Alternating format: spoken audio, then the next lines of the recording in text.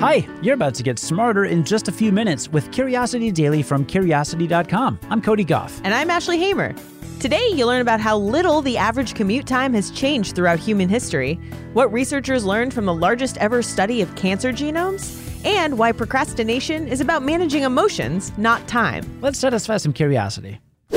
Here's a fun fact. The preferred commute time has stayed the same for thousands of years. Pretty unbelievable, right? If you want to guess how long that time is, then picture this.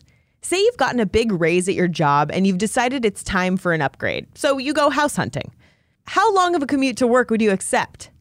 My guess is that you wouldn't want to travel for more than 30 minutes each way. Was I close? Well, if I was, then you can thank our good friend science. In 1994, Cesare Marchetti, an Italian physicist, described an idea that has come to be known as the Marchetti constant. In general, around the world and across history, people are willing to travel for about a half an hour to get to work. It's true. The average American commutes for 26 minutes each way.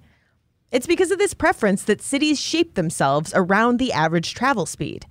If everyone travels by foot, then the city has to be relatively compact so everyone can get from home to work within 30 minutes. Most people can walk about 1 to 2 miles in 30 minutes. Sure enough, before the Industrial Revolution brought cars into our lives, most cities stayed within a 2-mile diameter. And that's why many medieval city centers are so cramped. Ancient Rome had somewhere around 1 million residents, and they were all packed within 2 miles. Poor people lived on the outskirts because those hard-to-reach lots with long commutes were cheapest. Modern cities are much bigger because we have faster modes of transportation. When the first steam trains were introduced in cities like London, the suburbs were introduced too. Now you could live outside of town and still make it in for work, shopping, or socializing within half an hour. Then came streetcars, bus lines, and subways. With each faster mode of transportation, our cities expanded. People could live happier farther away from the city center and still make it to the city in a reasonable amount of time. Now we're living in the age of the expressway. And depending on where you live, that could either slow you down or speed up your commute. Fears of climate change and crowded highways mean our cities could shift around again. But one thing will certainly remain constant. We won't be willing to commute for more than 30 minutes. How long is your commute? My commute's 45 minutes. Just like Rome, the further away you live, the cheaper it is to live. And I'm willing to make that sacrifice. You know, it's reading time. Reading time is good. Mine's about 30, but it's going to go back up because I'm looking to move to the suburbs. Well, then you'll be able to take a faster train, so it might not go up. That's the thing. I used to have a job where my commute from the north side of Chicago was actually longer than people that came in from, like, quote unquote, out in the burbs. One more piece of evidence for the Marchetti constant. There you go. Humanity has made a giant leap in its quest to understand how cancer emerges and how best to treat it. A team of more than 1,300 researchers and clinicians have released the largest ever study of cancer genomes.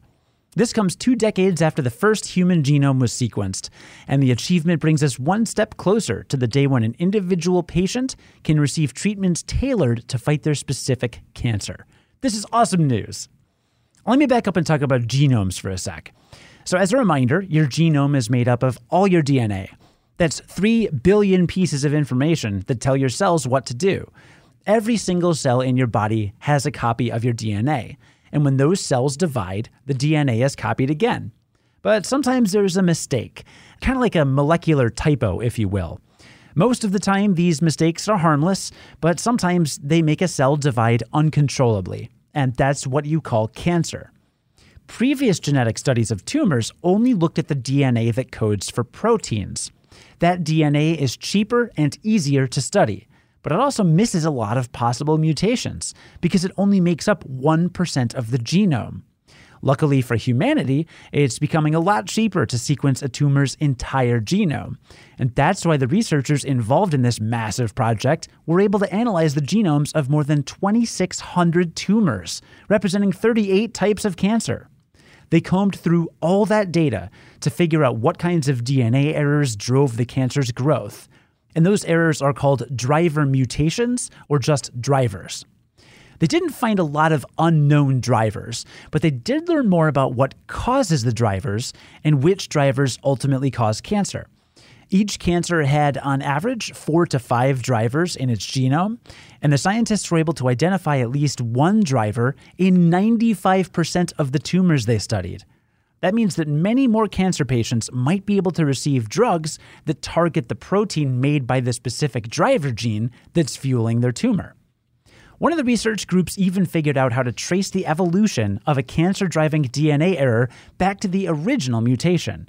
It turns out that the first mutation sometimes happened years or even decades before the patient was diagnosed, which means that we may be able to detect and treat many cancers a whole lot earlier than before.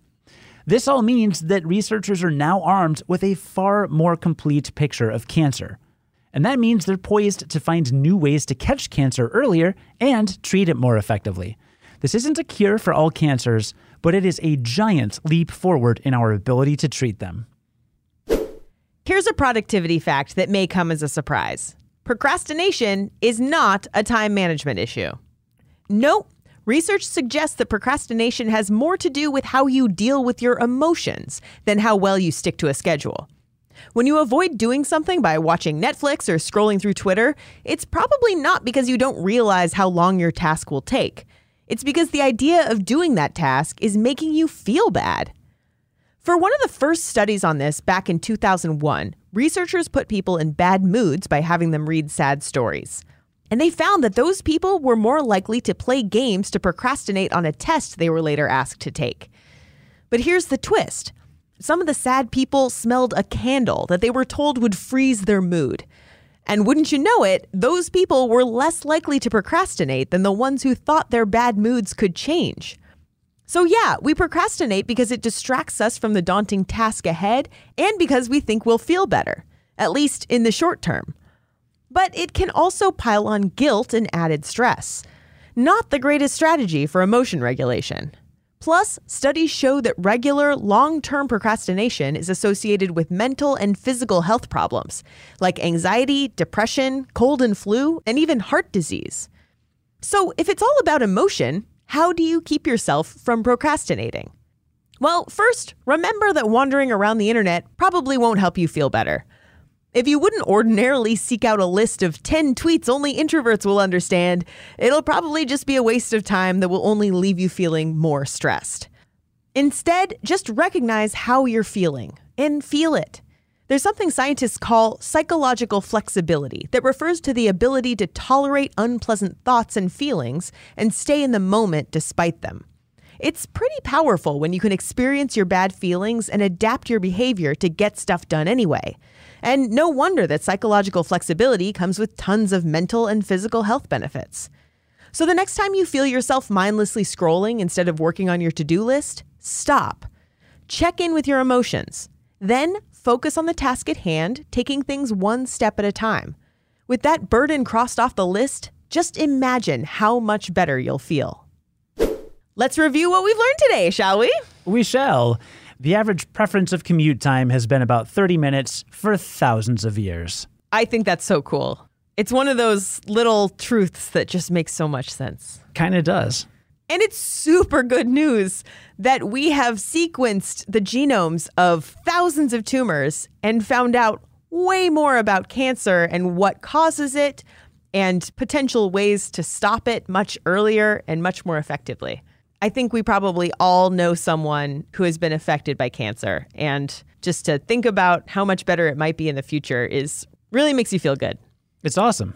So I learned that fighting procrastination isn't about managing time. It's about managing your emotions. Yeah, I'm not good at the second one. It's hard. It's actually, I feel like it's harder to manage your emotions than it is to manage your time. It totally is. That's a tough one. I mean, yeah, I feel like it just comes down to, it's going to suck.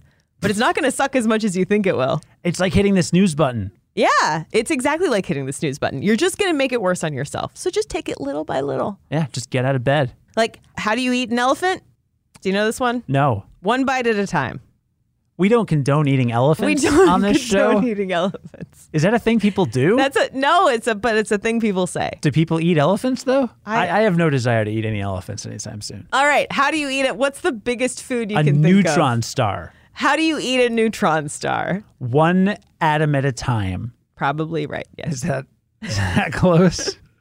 Because any more, and it'd just be too much. That's fine. Today's stories were written by Kelsey Donk and Grant Curran and edited by Ashley Hamer, who's the managing editor for Curiosity Daily. Today's episode was produced and edited by Cody Goff. Join us again tomorrow to learn something new in just a few minutes. And until then, stay curious.